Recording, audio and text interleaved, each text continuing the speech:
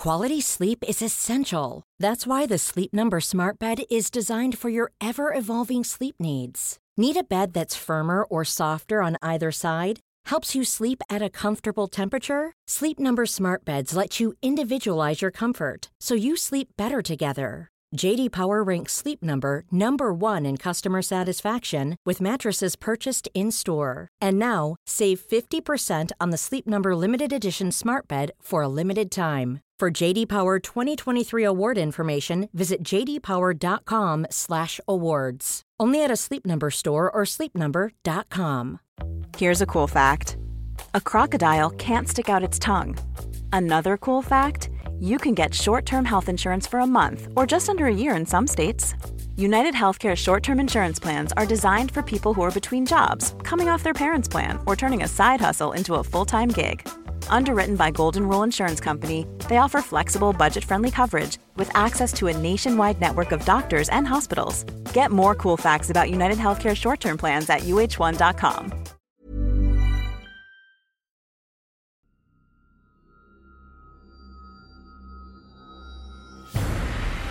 When I was a kid, my dad was a cop, and we spent 5 seasons of Loose Units, the podcast, talking through his cases, but the unexplained and the paranormal kept rearing their heads. So this season, we're going to take a look at hauntings, ghost stories, and the crimes behind them, because the story doesn't end when the killing is done. Welcome to Loose Units, The Shadow Files. Now, if the stories are to be believed, the Street with No Name, as it's called, is one of Sydney's most haunted locations. Dad, you've been to the Street with No Name, so for the listeners who have no idea what this is, could you please describe the Street with No Name? Well, yesterday morning, I came up with a brainwave. I said to Christine, let's go and look for this Street with No Name. And she said, why? And then I said, oh, well, it's the scene of some horrific murders of young kids. And she was so sad. She looked forlorn. So you guys don't often get time to, hang out and do fun stuff. And she's like, what are we doing this morning, John? And you said, well, a bunch of kids were killed at this street, so we're going to go check it out. Is that correct? Correct. And okay. I had a bit of trepidation. And Paul, your idea, can I just compliment you? Oh, for this location? On the record, I'd like to say, your idea, you said to me a few days ago, look, Dad, how about we're sort of covering the haunted aspects, but now let's look at the crimes related to those particular, sort of let's bury deep into actual crime, because that's what our listeners love. 100%. So it was a very hot morning in Sydney yesterday, uncomfortably hot. Sun was beaming in all its radiance. God, here we go.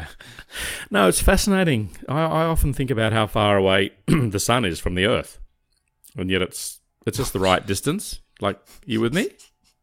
I guess. No, Paul, it gives us life. It's amazing.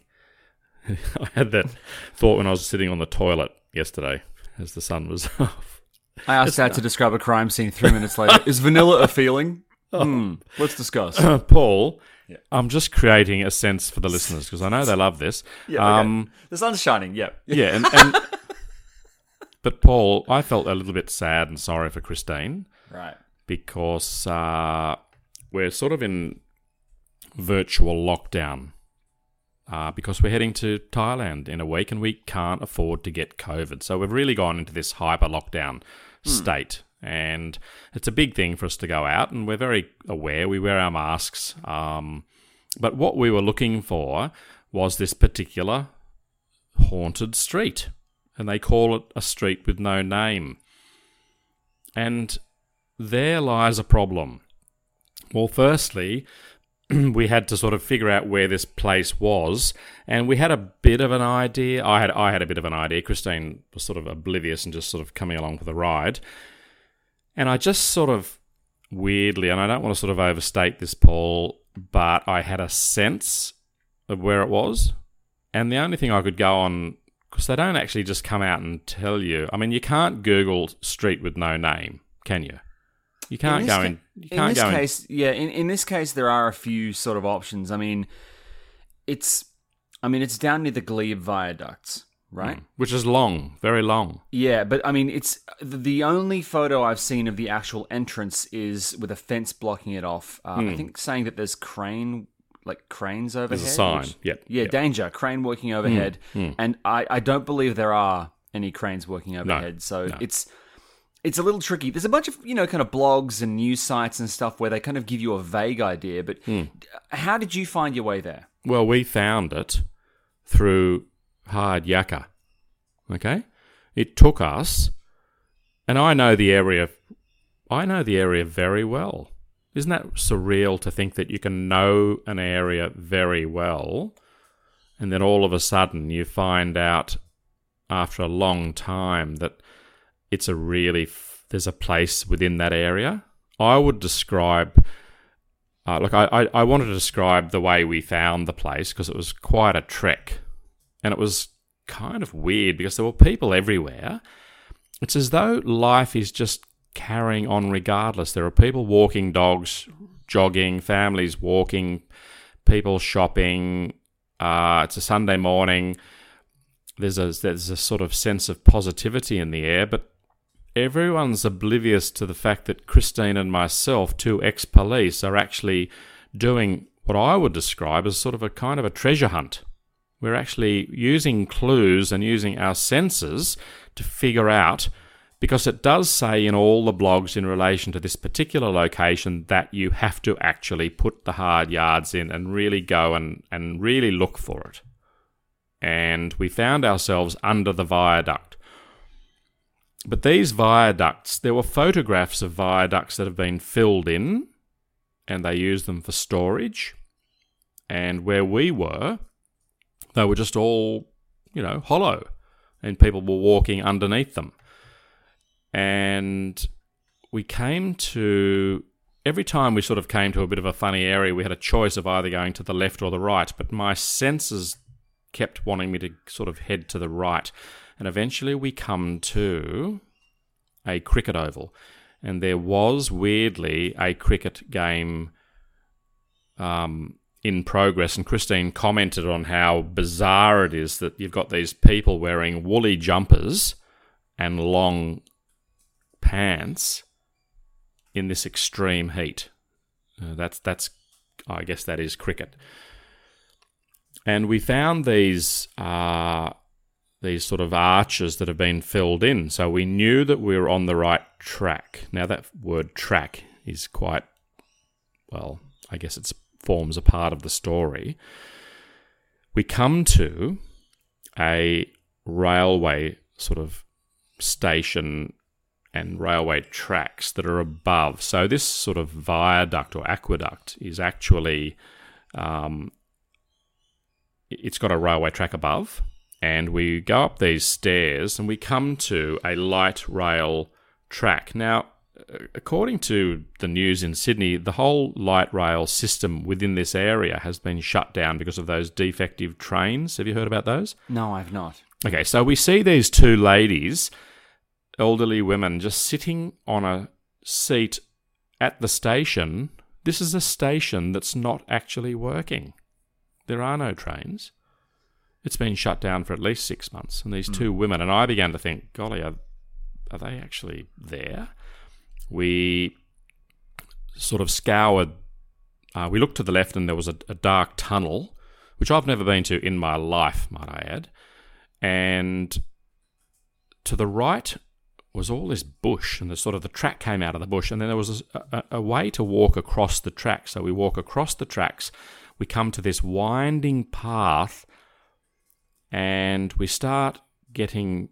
I just had this really strong sense. We'd basically circumnavigated this incredibly dense parcel of dark forest. And I'm talking, if you were doing a film sort of like The Hobbit, you know how the little boys, they go into that forest where all the trees are that talk? Yeah. It was like that. It was super, super dense. And I had this urge, weirdly, Paul, to turn my video on. And I actually videotaped us walking up this path, not knowing where we were going. And all of a sudden, and I'm looking through the camera.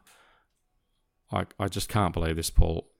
We were just standing in front of that gate with the sign saying danger, overhead crane. Right. And I looked and I started to move the camera, and it was out of focus because it was focusing on the bar, on like the mesh. But then I pushed through the mesh, and once the lens didn't have that very sort of close mesh to sort of focus on, all of a sudden, just miraculously, the entire scene lit up, and it's crystal clear, and you can see clearly that we'd been on this road, which is a public street, and the street keeps going, and then all of a sudden, like the bitumen keeps going into the bush, actually, you shouldn't really call it bush, you should call it sort of a very, very deep and kind of, I'm going to say mysterious, and I'll explain why in a sec. And they've just sort of barricaded with huge gates and fencing across the road. Yeah. And it's clearly a no-go area. But there was a section out of the gate cut away, and I said to Christine, do you think I should go in? And inside this area, where there's this thick growth with incredibly old trees planted in the 19th century, there was no wind, there was no movement. It was so still. There was nothing at all. And then we looked to the left into this huge, huge tree, which was one of the biggest trees I've ever seen in my life. And the entire tree, but only this one tree, was swaying. And I looked at all the other trees and I couldn't figure out why on earth that was happening. And that was really, really weird. And yeah, so we found the street, and then of course I came home and did my due. I'd already done some research.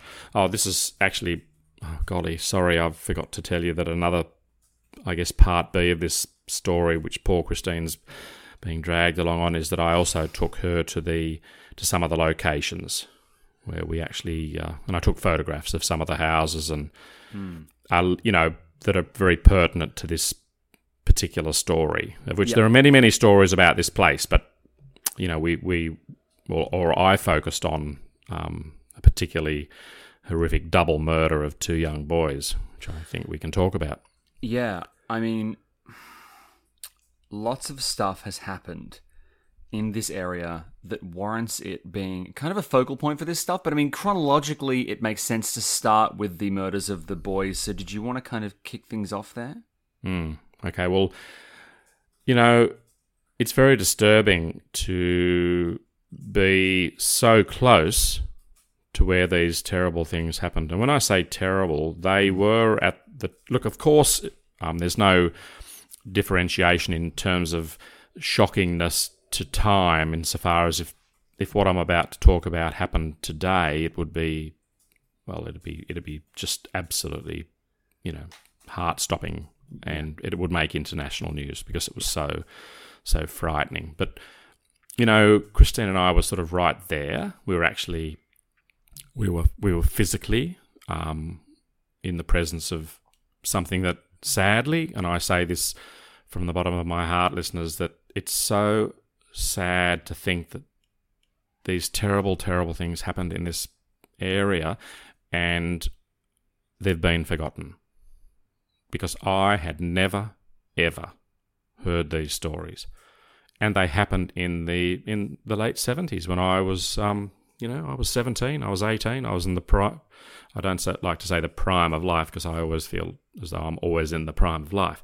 But, the story is that a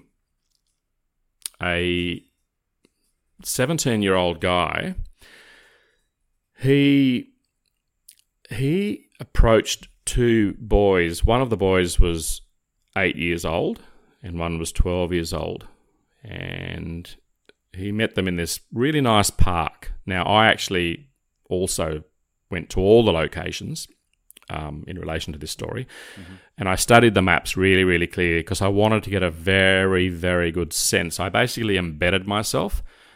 When I got home yesterday, I spent about 4 hours going deep into this, and I felt it was really kind of exciting and challenging because I know the area, but then I wanted to go through, and I went through every location, every address, and I used maps, and I'd sort of pull away and sort of look down. I used satellite photographs, and I took copious notes, and I basically became, dare I say it, almost sort of an armchair investigator.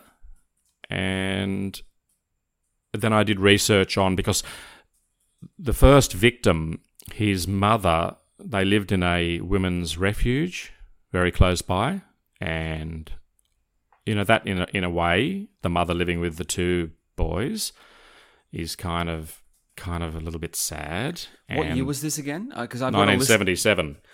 Oh shit! Because I thought you'd start earlier because there are lots of other cases, but I thought, Paul, but and there's another case involving a 3-year-old. Yes, that's so horrific. Yeah, that was May the 11th, 1968. Correct. That's so. Yeah. But Paul, that particular guy, that never admitted to that.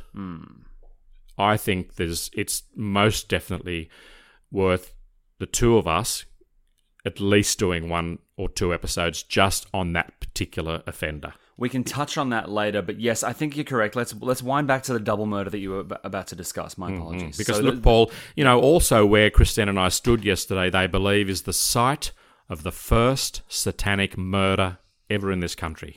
Now I read about this. So I couldn't find any actual, news stuff because this was happening more at the time. Remember there's a big, moral panic in the 80s about, satanic rituals and stuff? There was apparently a girl found in a car park near the street with no name. Yeah.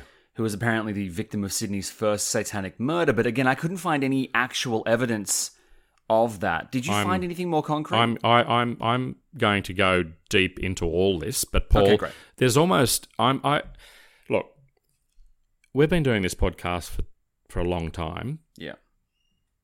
I found myself yesterday and this morning absolutely charged up and really fascinated.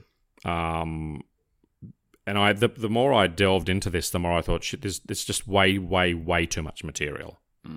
It's so big, and it's bloody fascinating. And I think we're kind of getting back to our core here.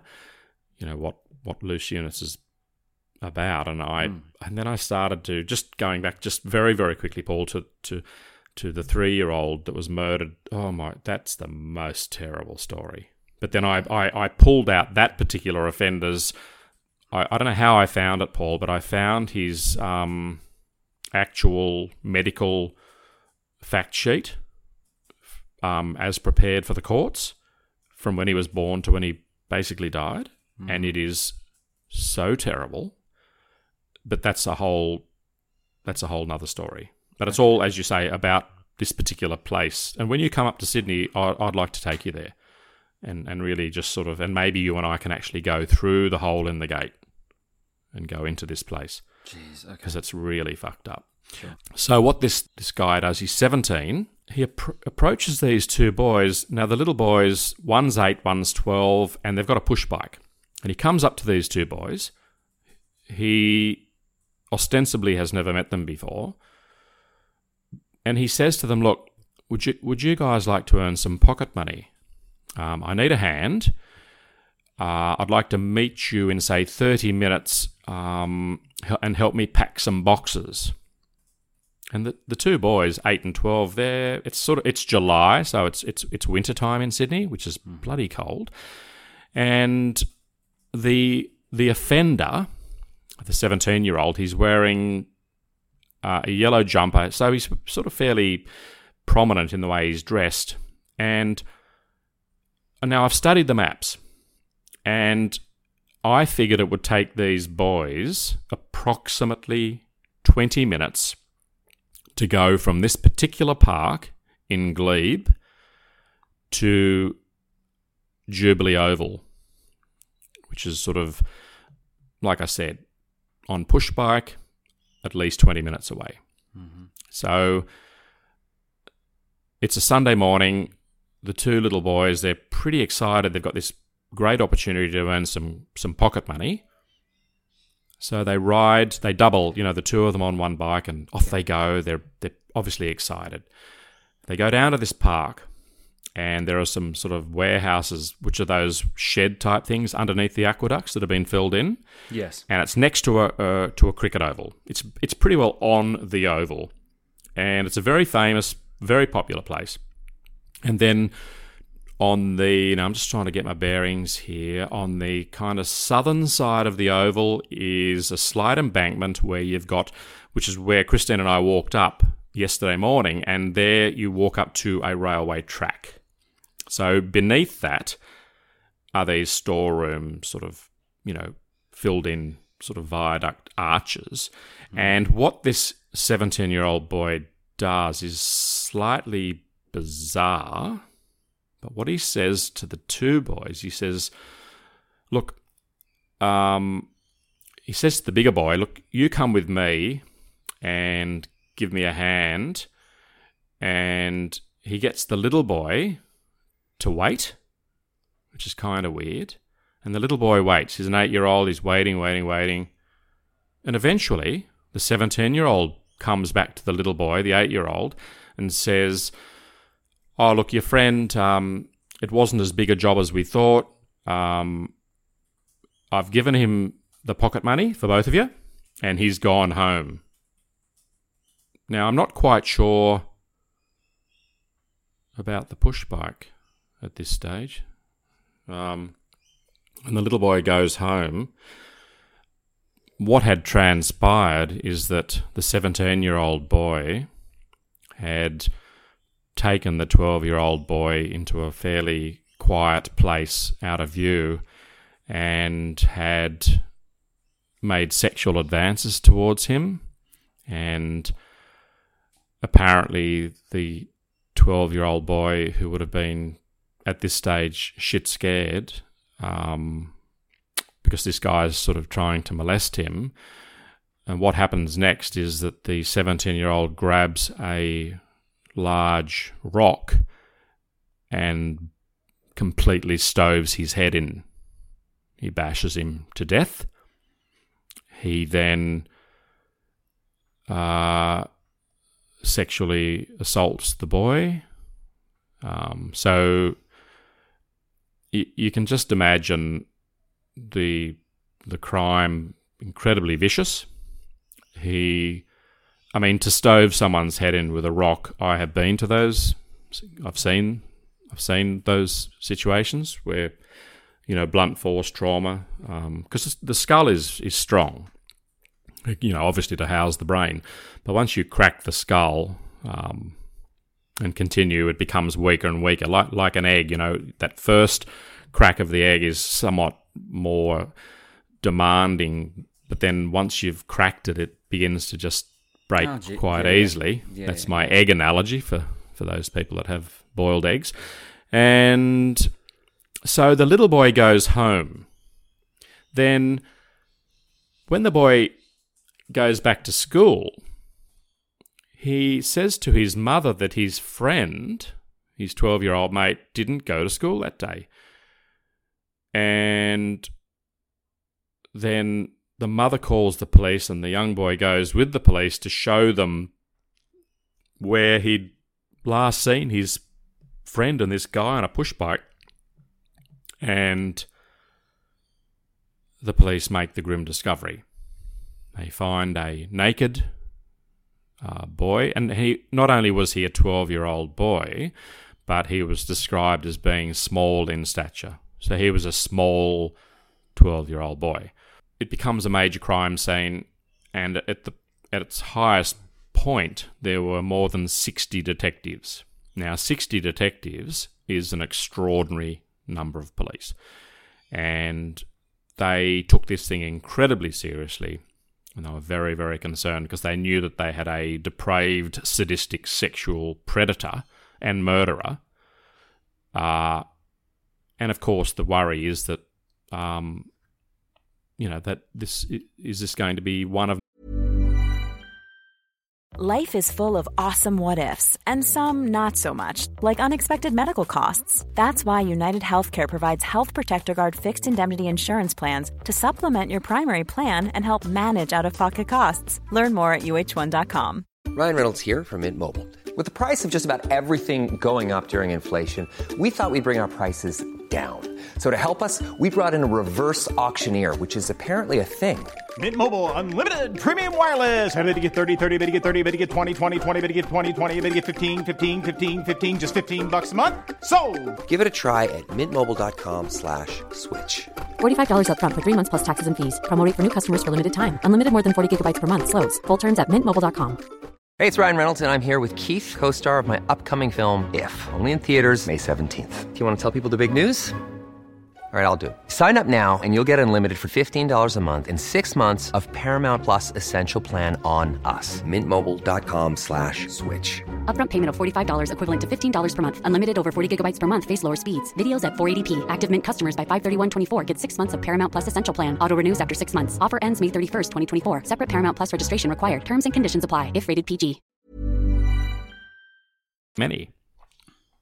And then 6 months later, a second boy, same years, 12 years old, but this particular boy, he was stabbed to death, but the final blow was when the knife was driven right through his heart. This is a terribly, terribly violent crime. He was also sexually assaulted. But the story is with this particular boy is that he was approached at a public swimming pool nearby in Leichhardt by the same offender. And he basically took him back, lured him back to the very, very same location where he committed this, the atrocious. It was all about the sex, with underage boys, and incredibly violent. And it's a very, very long and complicated story as to how they caught the guy. But what this particular person did, he actually called Channel 7 twice. Now, they didn't know at the time that it was him. And he was actually he wanted to talk to the number one newsreader in Australia at the time, and he was unavailable, so he gave this message to someone high up in Channel 7, and he said to them that there was a young boy that had been murdered, and he basically told them where to find the boy, the victim, and they contacted the police, and they went to this particular location. So it's kind of weird that, he was sort of wanting to sort of let people know. You don't know what's going through his mind. Is he trying to does he crave the sort of publicity, or is he trying to stop? And does he want to get caught? Well, the police had issued, they'd sent out identikits and they'd put out flyers and they had these massive campaigns going to try and find the person who did it. So, I mean, do you think some killers enjoy the kind of the press? Do they 100%. Enjoy that? So he's basically trying to kind of drum up that thing he wants, which is attention, right? Mate, 100%. And as we will discuss in another episode about the guy that murdered the 3-year-old, and lots and lots and lots of other, we're talking at least 9 children, this other guy murdered, who might I add was a sailor, which is an extraordinary part of that story, but he kept trophies. He had a storeroom. It's just, I can't believe that to have committed such a terrible murder with The Rock, that it seems weird there was nothing in between. It's bizarre, but I mean, because of that, first of all, the guy who was doing these murders was a 17-year-old, which I find extremely disturbing. And I've read some accounts of his kind of conduct in court, and it's very odd behavior, but he did seem to really enjoy the spotlight. In the State Library had a clipping from a newspaper headline and the headline is "How I Killed Two Boys," and he just sat there and talked the reporters through how he did it. Like there was a degree of kind of not pride, but there was I don't know. It takes a certain kind of monster to do this, and the fact that it all happened, like you said, just around the corner from where people play cricket is just... it's extraordinary. It's horrifying. When he went to court, Paul... Yes. He was sentenced because he was 17 at the time. But when he became 18 and he went to the district court... And this is really fascinating for you and listeners. This is so, and I've done my fact checking. So rest assured, what I'm about to say is 100% factual. And yes, Paul, don't edit it, don't cut it out, don't feel bad and worried about what I'm about to say, because it's on the public record. Okay, the presiding judge at the time was Justice Yeldham. Okay. A senior judge in the New South Wales judiciary. But he was a very, very, very problematic judge. Now, I read the transcripts of the trial of this now 18-year-old boy, or now adult.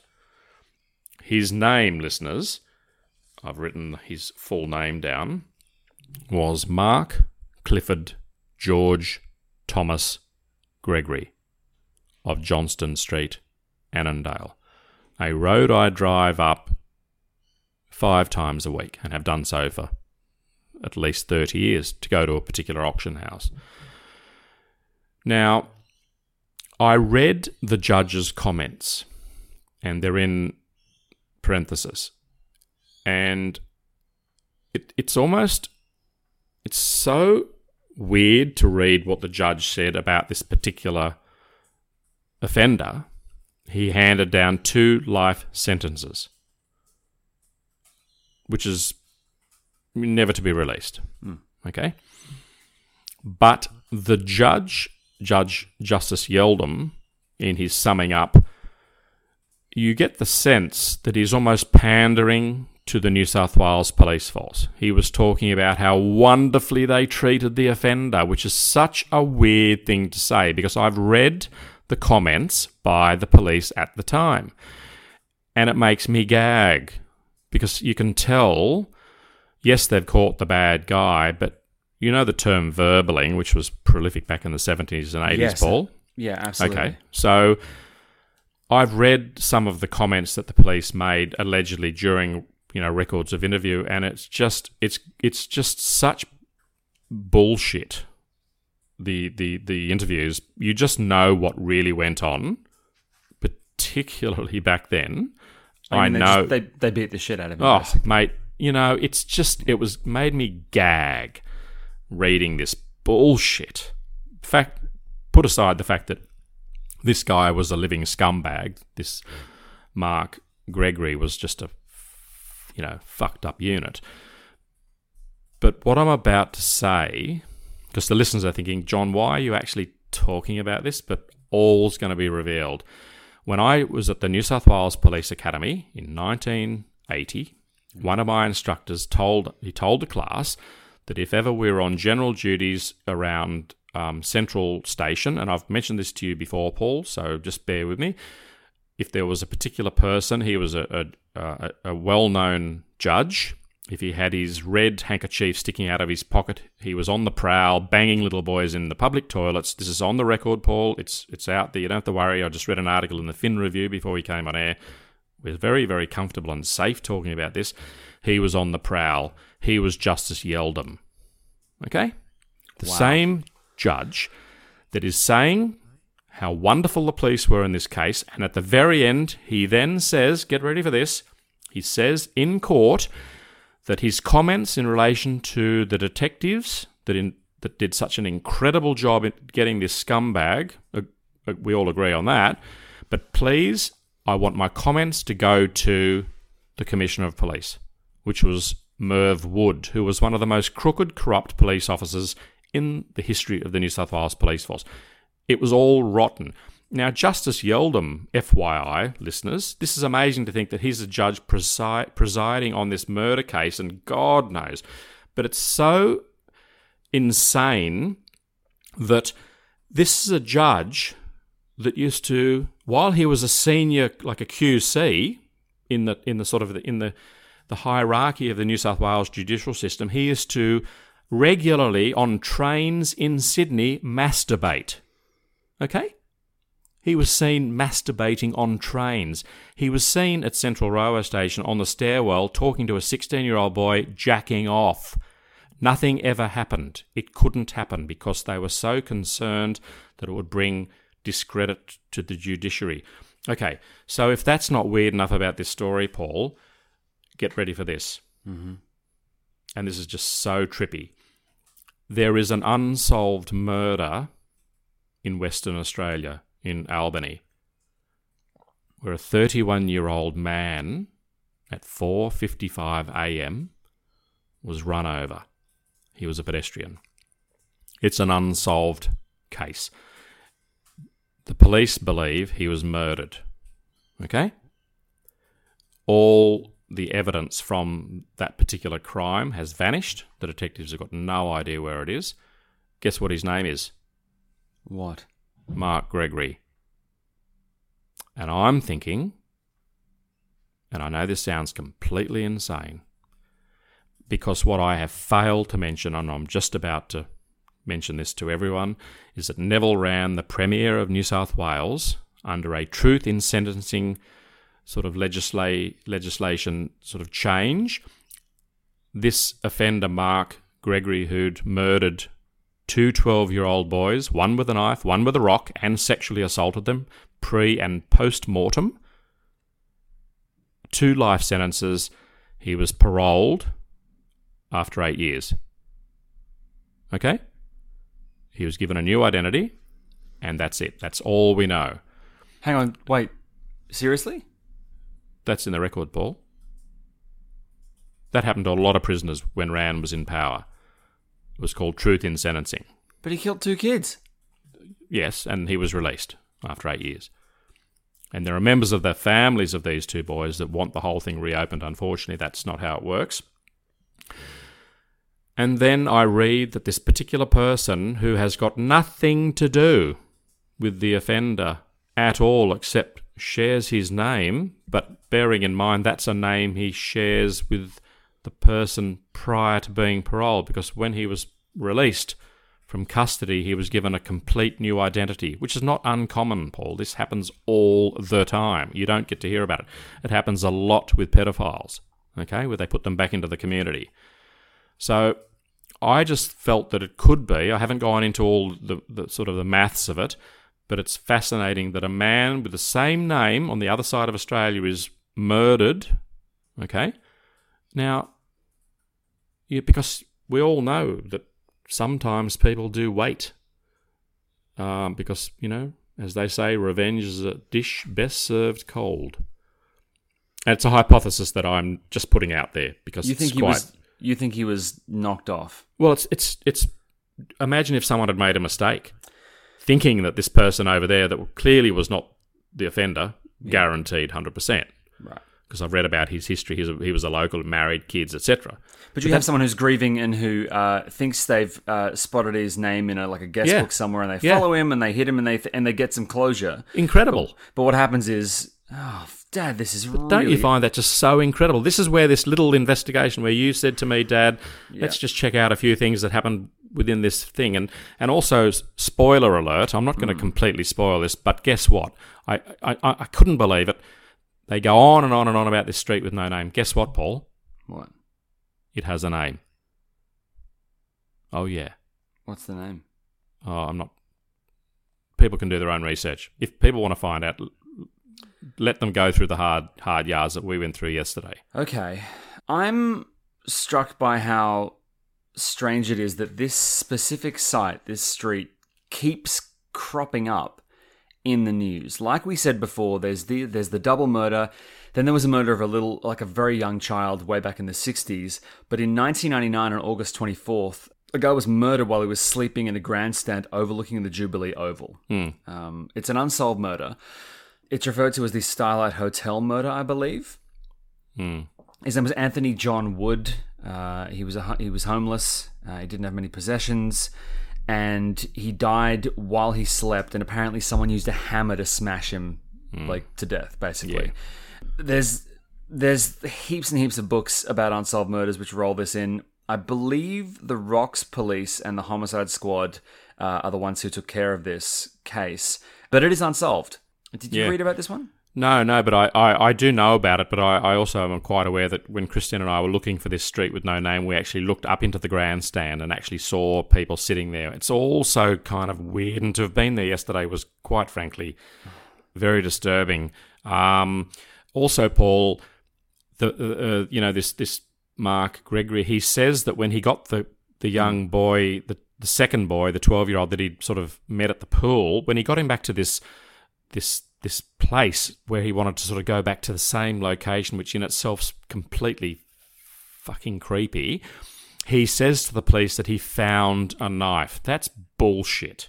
That's such fucking bullshit. This was so premeditated. This guy was a real... and I've read some accounts from people that went to school with him, and he was a bully, and he was a very, very he was just a very, very scary person. And I'm quite sure that we've all had people like that at school.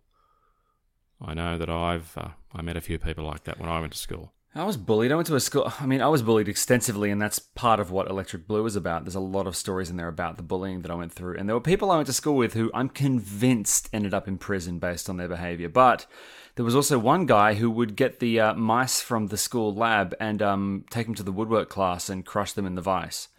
These are people who are... Dad, schools are basically prisons. You get corralled in with people who have some real stuff going on. The idea that...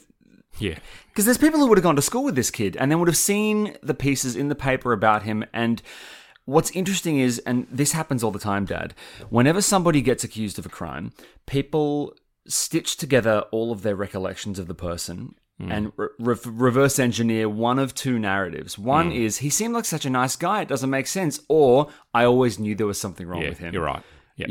Yeah. And in this case, it seems like the latter was the majority. Yep. So, Dad, I'm very curious, and please forgive me, but could you refresh us? Did you research this case before you went? Yeah. Okay, so do you think it's possible that your knowing what happened in this place kind of coloured your perception of it? You knew... I wouldn't just send you to a random street and then tell you later on it was haunted. That would make sense. But when you went there, did you find yourself sort of, kind of filling in the spaces with the things that you knew happened there? Okay, Paul, great question. And I'll just say this, and that is that if you go to Auschwitz or concentration camps, or if you went to where Pol Pot murdered, 20 million people, or even a cemetery, or the quarantine station, or a place that you just know has been a place that has suffered terribly, that is obviously going to affect the way you feel and look at things. Yeah. And even though it was a really sunny day and it was hot, I was, because of the research I'd done, I had to obviously do some research to figure out, the proximity, because it was important that we could prove that all these things happened within a very, very small radius of this particular street. Yeah. And, yes, it does affect the way I see things, but also it kind of helps sort of reinforce the possibilities and the history of the events. And you begin to see it in the context of the physicality, and you appreciate why perhaps this is a location that will draw people that are predisposed to committing horrendous crimes. I don't believe that any of these crimes that we discussed today and we're going to discuss next week, I don't believe any of them were not premeditated. I know there are crimes of opportunity and passion, but opportunity is a major thing. You're driving along, you're a sex offender, you're a pedophile, you see a kid, 3-year-old, the parents have just turned their back. Do I pull up, open the door and just grab them and It's... Yeah, the thing about this location is it's very central, and yet it is also isolated. It is amazing. It's sort of this weird confluence of kind of things that a bad person would need to have access to. Anyway, it's terrible. But no, you're right. But something, you did kind of mention something there, and I think you're right. We're going to do a part 2 on The Street with No Name, and that's because we touched on quite a few different crimes. And this place is frankly too packed with trauma and cases that are just mysterious and violent and terrible. We really want to do them justice. We don't want to just skim past because each of them is as important as the other. So this time next week, we're going to do part 2, looking at The Street with No Name. And we hope you've enjoyed this episode because, like Dad said before, I thought it was fairly important to, yes, acknowledge that these places people think they're haunted. But they think they're haunted because terrible crimes happen there, and the crimes are what we want to look at in this half of the season. So we hope you enjoyed the episode. Enjoy is maybe the wrong word. We hope you appreciated the episode, and we hope you got something out of it. We're going to keep digging and spend the next week looking through case files and news clippings and really going deep into some of the things that happened at this place. And these things have been happening for, first case we found was back in the 60s. There's some stuff in the 90s. There's all kinds of weird things peppered through the years. So we will be back at the end of this week with Loose Ends, but we'll be back next week with part 2 of this very disturbing episode of Loose Units. We hope you have a great week, everyone, and we'll see you soon. Bye. Bye.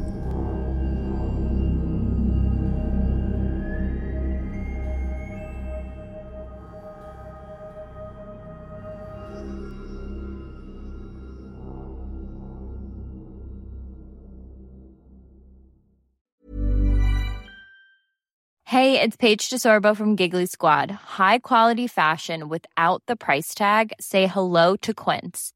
I'm snagging high-end essentials like cozy cashmere sweaters, sleek leather jackets, fine jewelry, and so much more. With Quince being 50 to 80% less than similar brands.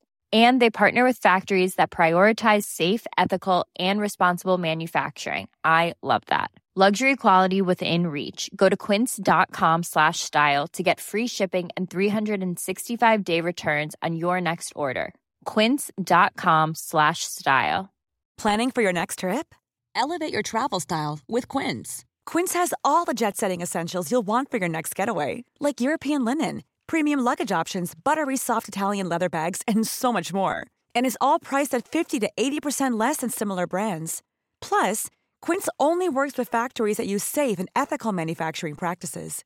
Pack your bags with high-quality essentials you'll be wearing for vacations to come with Quince. Go to quince.com/pack for free shipping and 365-day returns.